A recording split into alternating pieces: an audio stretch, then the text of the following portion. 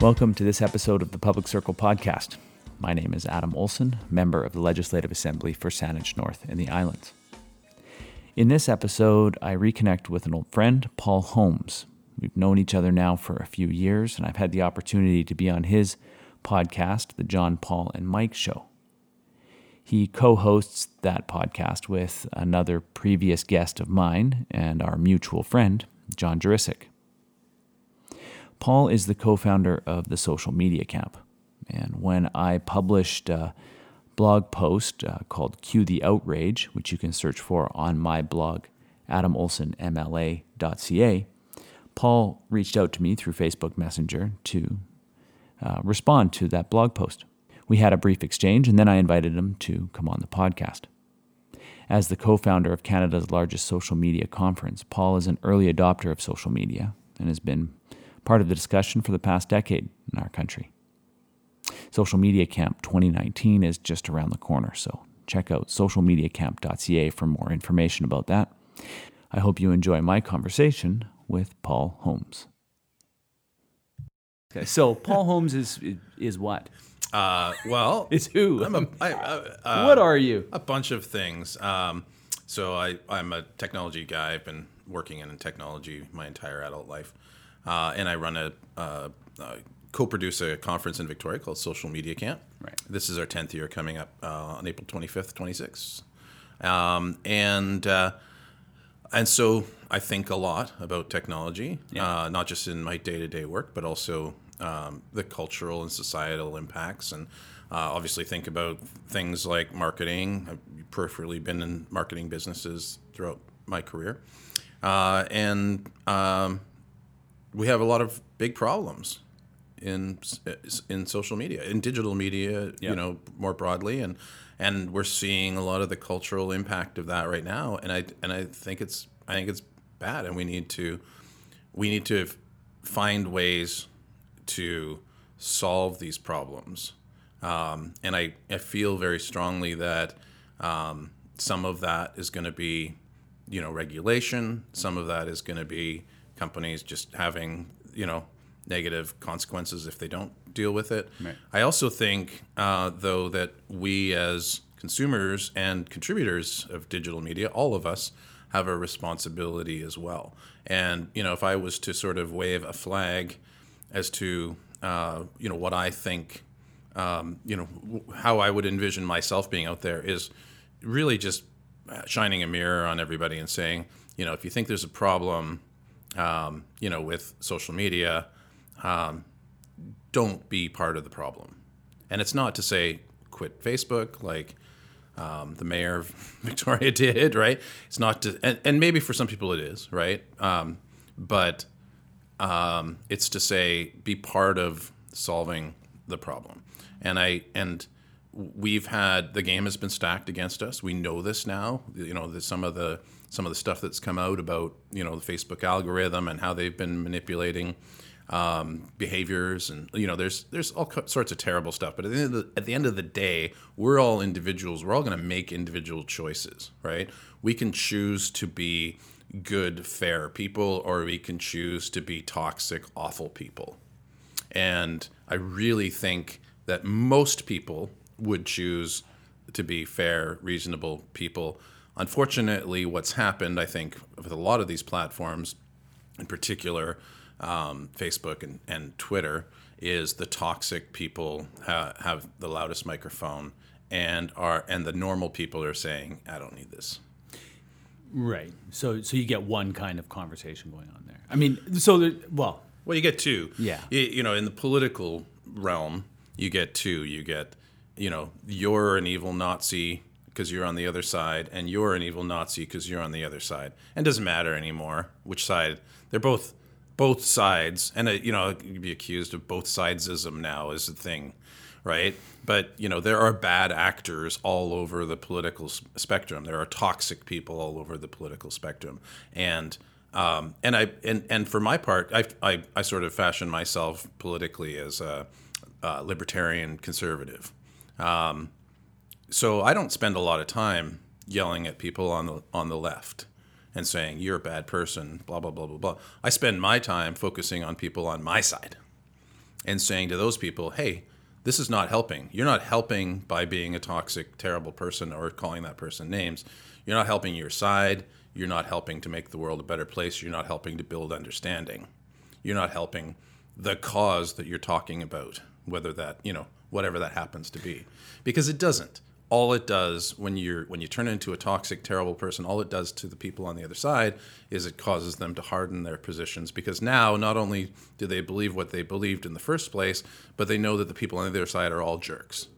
But there are no sides. Well, there's Created, a bunch. I mean, the isms that we've created are constructs. Yep. They don't exist outside of our own imagination and our own creation of them. But that is, and that's how, fair enough, but they still exist. They exist because we've created them, right? Right, but we still have the consequences of their existence, whether they're a social construct or not. And this is, and I think, and we talk a lot. But my point in this, though, my point is that just as we've created these things, we can, just as we've constructed them, we can deconstruct them. Hopefully, yeah. And we are choosing to not deconstruct them. Sure. So just in the point that you're making there about talking to your side, not and you and I have remarkably had an ongoing conversation for a number of years where we actually don't talk about science. You and I have different opinions on lots of things, I'm sure. Yeah. We spend very little time talking about them. We spend most of our time talking about the things that interest us collectively. Yeah. And we spend most of our time in that space. And you know what? We create a pretty cool space. I think so. To have that conversation, right? Yeah. So I think that when, and that's the thing, right? Is having a conversation is what people need to get back to. Right. And you can't, and on Facebook at the moment, or Twitter at the moment, you can't do that. Well, but they've created these filter bubbles. These are tools that were developed to have conversations. Right. And you can't do it, because if you put yourself out there with a contrary opinion, all you're doing is soliciting abuse. That's all you're doing, right? Right. And especially, and I'm not a politician. I can only imagine the abuse that a typical politician that puts themselves out there is going to get. You know what? Initially, I was super sensitive to it. Yeah. To the point where I withdrew from Twitter. Sure. I couldn't handle it. Facebook was nicer, a nicer environment to be in. Sure. Twitter was just toxic. Yeah. So I just withdrew from it and used it basically as a publishing platform to distribute my material. Right. And I didn't get into. Now, what's interesting, maybe it's just my confidence in myself or my confidence in the role that I'm in. I look at the toxicity that's coming back, the insanity that comes back, as kind of a feather in my cap. It's like, hey, you're having an impact if these people are. So, it. But there's a big danger there, right? Because there's. We talk about filter bubbles, right? Yeah. So you're going to have all your supporters, no matter what you say, they're going to say, woo, yeah, way to go, thumbs up, yeah, right? You have 5 or 6 likes or retweets or whatever. Okay. Yeah. But, you have the people that are in your circle, right? And those people will always say thumbs up, right? Unless you're way off the script, right? Then you have the abusive counter people that their entire thing is to come to you and say, call you names, whatever, right?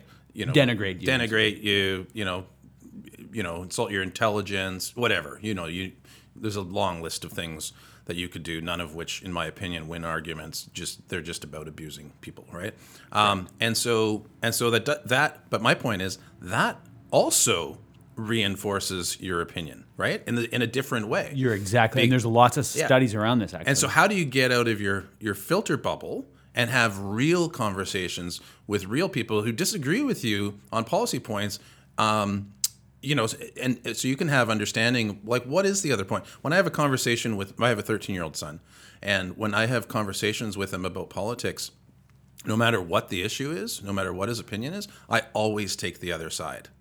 Always. Devil's advocate. And the reason I make the most impassioned possible, even if I completely disagree with what it is I'm counter arguing, I do that because it's important, I think, for people to understand that there's always two sides. There's always multiple sides. And those are legitimate opinions. And we're in a culture now where every opinion is being delegitimized by other people. Ultimately, it all comes back to just demonizing the other side. Where's the real conversation happening? And that's the thing that's missing in social media. And here's the real tragedy. It's not just missing in social media. It used to be there. Yeah, they've taken it away. When social media was a thing, when it first started, man, I remember how excited I was when I sent out my first tweet. I remember the feeling of like, wow, this is going to change the world. The world is going, the impact of this. And in the early days, we saw revolutions in countries where people were meeting on Twitter, instant news, would just fly around the world. And, it was an incredible time. It was an absolutely incredible time. And when you have that conversation with people now, who maybe they got on Twitter 6 years ago, went on it for a couple of days and went, ugh, and then never logged in again, right? How are they supposed to understand the real promise of this technology when it's become this disgusting cesspool in many cases that it's become today? And I don't have all the answers for that, but I think part of the answer is for all of us to just recognize that we live in an imperfect world filled with imperfect people, filled with lots of crazy ideas, and we can all have polite conversations about it. So part of this, the reason why we're sitting here today with the recording gear capturing this conversation is because, as you said, you run Social Media Camp here in Victoria. It's been going on for 10 years. It might have been one of the first social media, it goes back to the beginning of social media, really. Well, depends on how you define social media, but yeah, 2010 was our first year. So. Right. So the big ones, anyway. Yeah. Have been going for a couple of years, and you guys caught on to that. But so we've been having. Let me start this over again. I've been having this kind of ongoing dialogue with myself about my relationship to social media. As we all should. Back in the fall, I listened to. So I was listening to Social Media Marketing World, or that. No, it's not Social Media Marketing World. It's Social Media Marketing. Michael Stelzner. Anyway, I'm sure you're familiar with him. Yeah, he runs Social Media Marketing World. That's right. Yeah, they're sort of a counter. Well, not a counter, but a similar conference to the one we run here in Victoria, right? Only in San Diego, and massive, and it's huge. It's usually like 4 times the size. Yeah, but we're Canada's largest. That's right. And not to diminish what you're doing, but he's got this podcast, and I was listening to. I should say, podcast. Sorry, if I can just say, sure. His conference is primarily focused on marketing, where ours is social media in a general sense. Right. Obviously, marketing is a huge part of that, but we fray the edges as well. Sorry, go ahead. Gotcha. No worries. So, I think this bears. You were listening to his podcast. No, I'm going to go back a little bit further than that. Yeah. So, I started in media back in 2003, 2004 at Camosun College at their applied communication program. And so it's not too far of a shot for me to get behind a microphone. I was on Village 900 a bunch. I loved it, the radio station there. Yeah. I got behind the video camera. I designing websites. It really stripped away any fear that I had with digital, no matter what it was, publishing, whatever. However, the tools, it demystified the tools for me, and I loved it.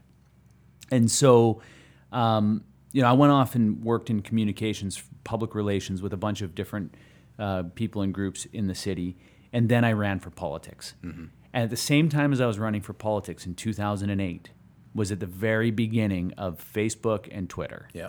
In fact, I looked at these tools and I thought, man, this is going like for my little campaign in Central Saanich, right, where you need 2,500 votes.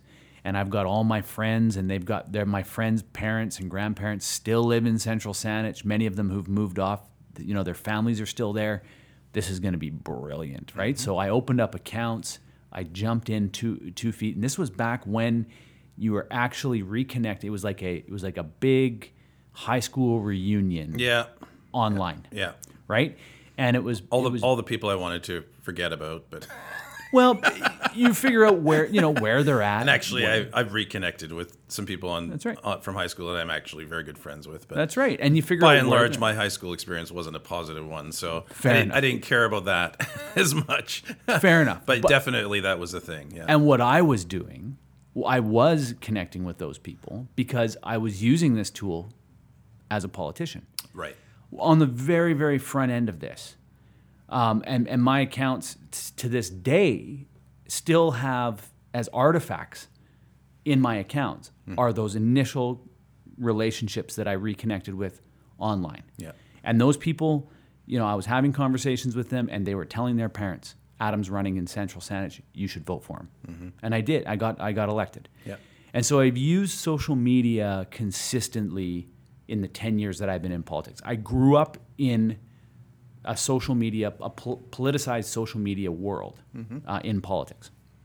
And like many people who are my age, are very thankful that social media did not exist in my 20s. Yeah. Right? Because, all of the things that the millennial politician coming up has to deal with, all the tweets, just the millennials, all the YouTubes, period. all the whatever. That's Yeah. right. Yeah.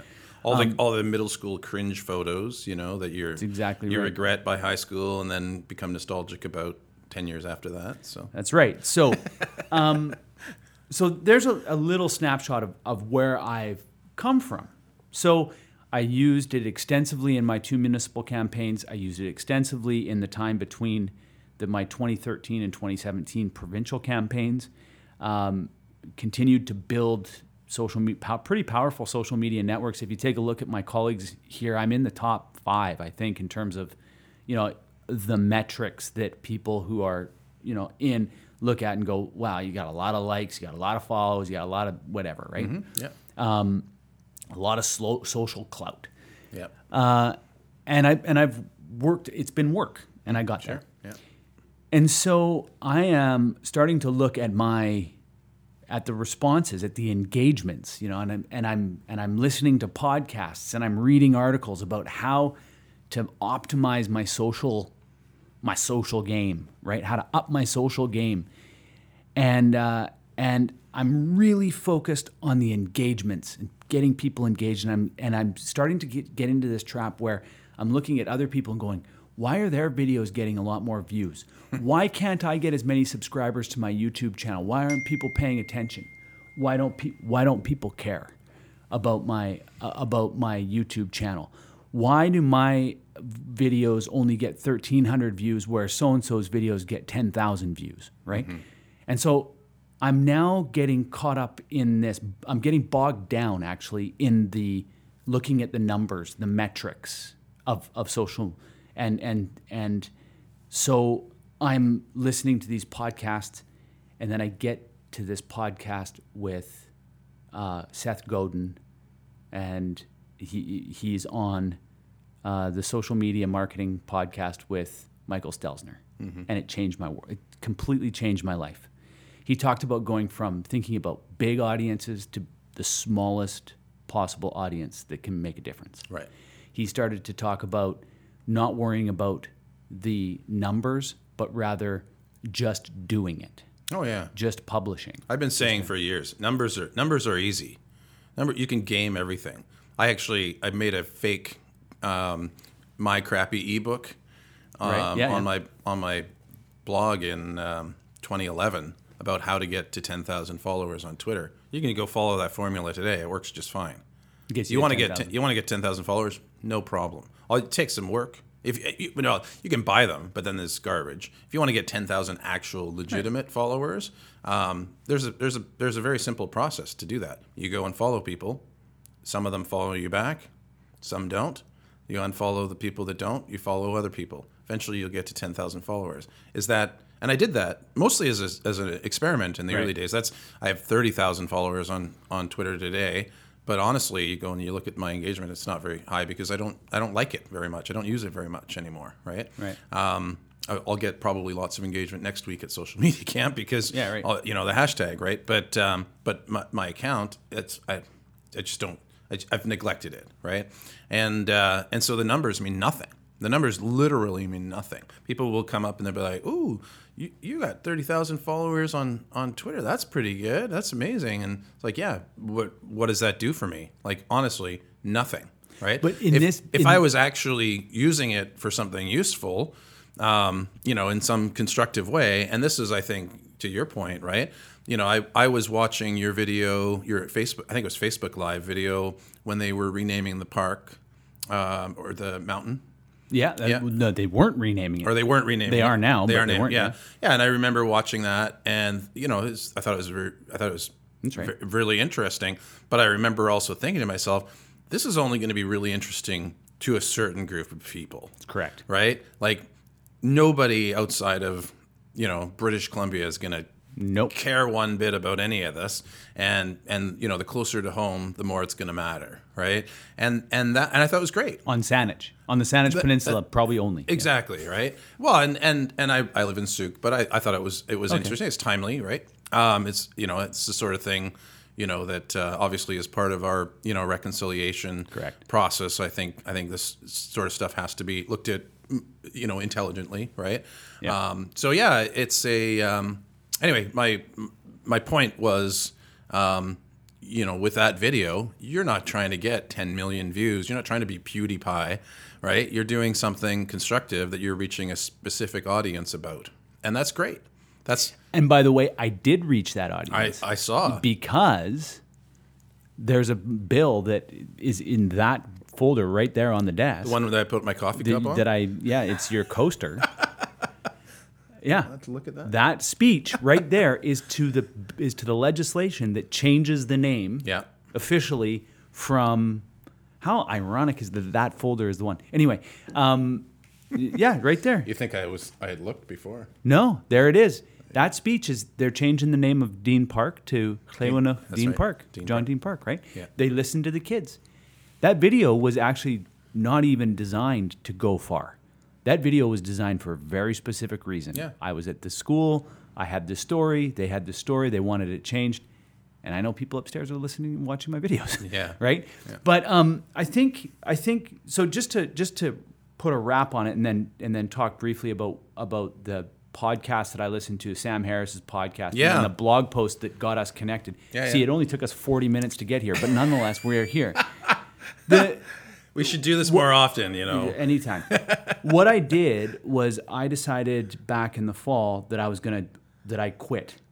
I quit the metrics. I haven't looked at my social media metrics in months. I haven't looked in years. And what I did, and I think I want to put this, I want to wrap this caveat around it. Yeah. This business that I'm in is all about poring over detailed numbers, the data, right? When it comes down to 1,500 votes here or there, or 150 votes here or there, political parties are finely tuned to looking at the minutia. And the metrics. Yeah. How can we, squeeze a seat out of this area? Who do we talk to or who don't we talk to? So we're kind of geared this way. Yeah. And it took a bit and because I've got this 10-year experience with this, it took a bit for me to wrap my head around not having my head wrapped around this. Yeah. So anyway, I decided I'm walking away from the numbers. I'm gonna change my approach to it. Social media is primarily just going to be a distribution. Like everyone's looking for how to distribute. I'm going to distribute through social media. That's good. I know that there's these filter bubbles, but nonetheless, I'm going to get this stuff out that way. And then if it's shareable, people are going to share it. And if it's readable, then people are going to read it. And if it's likable, then people will like it. Right. If not, whatever. I'm just going to continue to do it until. And what's been fascinating is when I stopped thinking about the numbers, they went up. When I stopped thinking about the engagement, How do you know? I thought you didn't check. other people are checking for me. Okay. And so it's a fascinating twist that, and maybe it's just the case. You stop chasing and you win, right? So anyway, I think I think it's what you care about, right? And we talked a little bit before the podcast about, the media transforming themselves around Facebook's video policy, and the video is the future. And then we all found out, a year later that those stats were all not as helpful as they thought. Meanwhile, entire business models were transformed. And, and what have you done? Well, you've chased numbers, right? I think primarily, and it's fine to look at numbers. I said I don't look at stats, but I look at stats around my business, right? I don't look at my personal stats because I just don't care. If people engage, they engage, great. I'll post. The only time I care is when I post something I think is really, really intelligent or witty, and nobody likes it. Well, I look it's at like, hey, come on. I look at the numbers. Right. I don't spend any time looking at the numbers. That's right. Yeah. I see the numbers. Yeah. The numbers are all there, and they're all, every single one of them is higher than when I cared. Yeah. And that's just consistently the truth. Yeah. And I used to do Facebook Live videos. People know that. Yeah. I had the Public Circle Live every Friday, 4:30 p.m. I was on Facebook. Public accountability for me and transparency is a big deal. Yeah. And it's really important for me. And so I'm trying to use these tools and techniques to be able to be as available to people as I possibly can. I shut that down because it was just taking a lot of time and it was a lot of effort. And frankly, the numbers that you see, Adam's latest Facebook Live video got 1,200 views. No, it didn't. Exactly like 1% of people were spending more than 5 seconds on it. Yeah. That to me was... So what I decided to do is I looked at it and said, video's not portable. You can't do video. Well, you can't safely watch video while driving down the road. Yeah. You don't safely watch video on the bus. No. But a podcast? Yeah. And so I changed it. It's now the Public Circle Podcast. And nice. I did 30 episodes of Facebook Live. I'm now on, I think this is the 9th or the 10th episode of, I'm starting all over again from scratch, different format.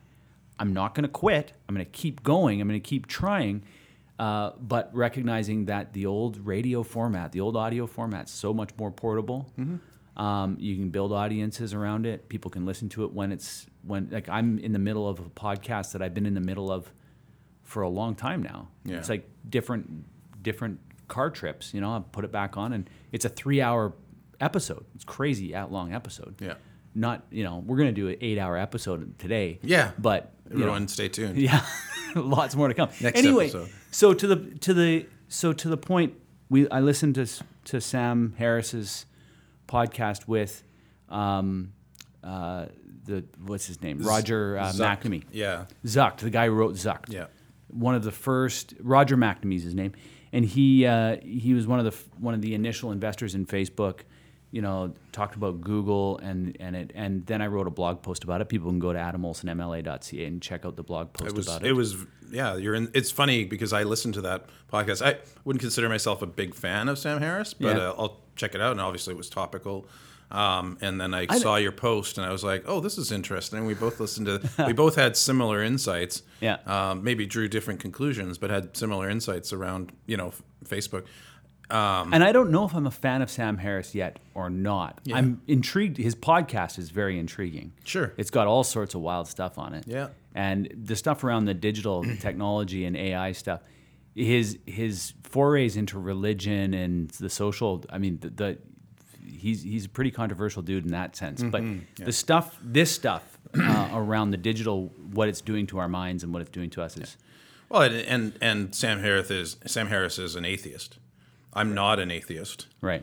But I can still listen and appreciate, Exactly. And isn't that sort of exactly where we're at in our culture today, where, somebody's, on the left and somebody's on the right, and they cannot even sit in the same room, much less share a microphone or whatnot. And we see this actually, another podcast I tend to listen to a little more often is Joe Rogan. Yeah. The former...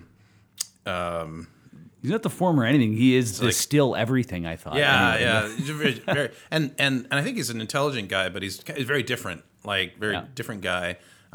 He'll bring on anybody. He brought on the very controversial Alex Jones. who is that, Texas I know. Yeah. guy, yeah, the gay frog meme guy. Anyway, Wasn't he the Pizzagate guy? I think I don't know. I can't remember. Anyway. Yeah, but he was definitely the thing that caused him to get banned from all the social platforms was he got behind some of the people that were saying that the Sandy Hook thing was staged, and that obviously created a lot of outrage. That was, I think, the death knell for him on a lot of these. Censorship's a whole other topic we should talk about another podcast, because I have pretty strong feelings about censorship in general. But anyway, my point is, he brought on Alex Jones. He'll bring on controversial people. He'll also bring on like people that aren't controversial. He says does these podcasts, and they're great. And it's just kind of a conversation. It's a mind flow thing. It's usually pretty interesting. And there are now people that are calling him alt-right because of the person he had in the room with him was labeled alt-right, and therefore he must also be.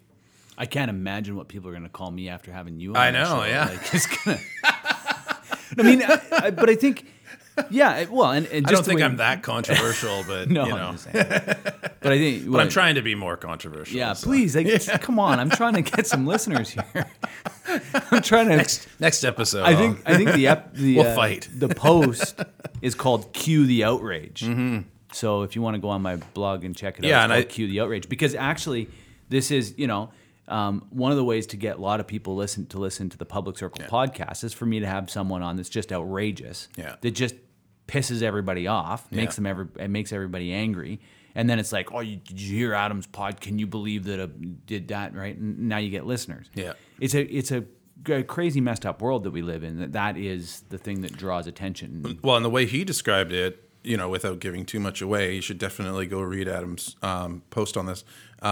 Was as an addiction. Right. We get I don't know if he used the word addiction, but basically it was conflated with addiction, in a not so subtle way.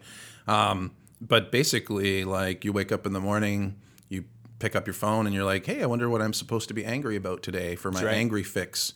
And the biological component of that is, we get adrenaline rush. We get and there are people who are literally addicted to anger, and angry outrage. And, we see the results of this on our social media feeds with these toxic posts. And we sometimes, I think almost everybody's guilty of getting drawn into that too, right? This makes me so angry today. And we see some really extreme examples of like that kid with a MAGA hat down in Washington who was smirking, and people got really mad about that. They're like, like the next day celebrities were like saying they should burn down the school and all this sort of stuff, right? And it turned out when the whole video came out like 2 days later that that the guy wasn't even really being that rude. He was just kind of awkward teenager guy, right? And was he wearing a MAGA hat that's triggers everybody nowadays? Sure, right? Mm-hmm. But that was probably his worst offense. and so you see stuff like this, and you're just like that. It's a sort of extreme example of people just love to be angry about stuff, and we just need to slow down. We just need to stop and say, maybe we need to learn a little bit more about this issue before we share it. Sometimes it's wrong anyway. And there is stuff in the world we should be outraged about. There are children dying of starvation in Yemen because of the civil war that's going on there. We should all be outraged about that, but we're not. We don't talk about that. We're outraged about Donald Trump's tweet, but we're not outraged about children dying in a civil war. Donald Trump's tweets are outrageous, though. They are, but he's playing the game, right? Of course he is. Donald Trump is very successful because he gets all of the attention that he wants. And so every time you share one of his tweets and an outraged opinion about it, which might be completely legitimate, you're amplifying Donald Trump. If your goal in life is to amplify Donald Trump, continue to do that. Ignore it and it will go. If your goal in life is to make the world a better place, why don't you focus on some of those, and you want to be angry, focus on some of those issues about things that we can really make a difference about. Why don't, or better yet, why not share something positive so we can make the world a bit of a more positive place? Or why not do like we're doing today and have a conversation with somebody you might otherwise disagree with on a lot of things and, make a new friend, be civil, right? This is the kind of thing that we need more of if we're going to combat the toxicity. It's like it or not, social media is not going away. It's going to change. It's going to evolve, everything else. We're part of the solution to make this technology work for the world and bring positive change to the world. And if we're not being part of the problem, if we're not being part of the solution, we are being part of the problem. Before you hit that post button, go ahead and type it. That'll in your notes app. Get it out. But don't hit post until you ask yourself the question: Am I helping this situation by posting this? Right? Am I contributing in a positive way to better understanding? And that's kind of my approach as much as I can. And I haven't always been this way, and I won't be perfect about this, but I'm trying to be more mindful about the impact of what it is I post on social media. If I have a strong disagreement with somebody about some issue that they're posting about, and I feel like challenging them, I'm going to do that in a delicate way. I'm not going to do that by calling them names. We see this. This is first resort now, is just calling, just call the other person a fascist and you won. No, you didn't win. That's, all you did is you didn't give them that room for them to evolve, right? And we see this a lot in history. Like people evolve, people change. It comes back to that, the LGBTQ issue we talked about earlier. Obama was opposed to gay marriage. He was on the record opposed to gay marriage. Of course he was, because that was the winds of the time, right? And when he came out in favor of it later on, what did he say? Well, he said, my opinion evolved. Do you think his opinion would have evolved if all we did was huck, mud at him and call him names and, just be a jerk to him about that opinion?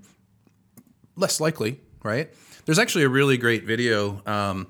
There's that very controversial church down the States. It's the can't remember what it's called. It's the something Baptist church. They protest people's funerals with signs that say like God hates gay people, colloquial. Right. I don't know if you've heard of this group. Anyway, there's a TED Talk of this woman who was involved with that. It's basically a hate group, right?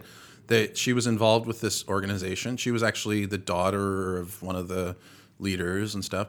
And there's this really great TED Talk where she talks about growing up in that environment and having, going and holding signs when she was like 6 years old with hateful messages on them, and having all these people just point their finger and yell back. And the space that put her in was, I'm just standing here with my mom and my dad, and people are hating me. And so therefore, they must be the bad people and we must be the good people, right? And it wasn't until, and she grew up this way, and and into her adult life, she kept these very hateful ideas and espoused them online. And what it took was a person one day approached her and inquired in a very polite and friendly way, why do you feel that way? I'd love to have a conversation and learn about why it is you feel that way, and understand that. I obviously disagree with you, but I want to know. And she got into a very lengthy conversation with this person who eventually sort of poked a few holes in a very polite way in what she had grown up with, and she came to a full realization that she was actually on the wrong side. But that didn't happen because people were being angry at her and throwing cursives her way. Cursives? I don't even know what that is. It happened because somebody delicately dealt with her on a human to human level, and in essence became her friend and gained enough trust to be able to challenge her ideas in a logical, intelligent way.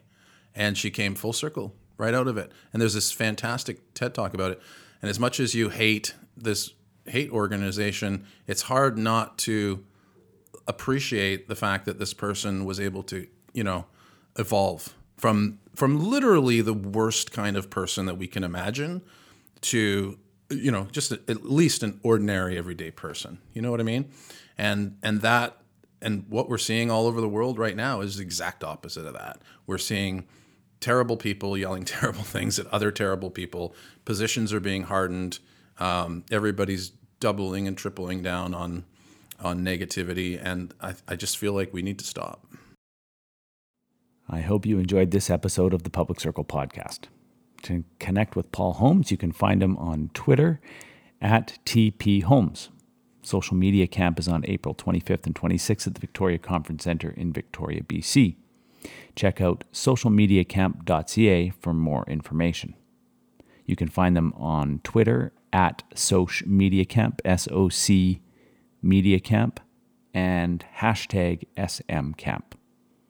Visit and subscribe to my blog at adamolsonmla.ca, and you can contact my constituency office at 250-655-5600, or you can email me at adam.olson.mla@leg.bc.ca. Episodes of The Public Circle drop every Sunday. Please rate, promote, and share my podcast. So, until next time, Hayekwa.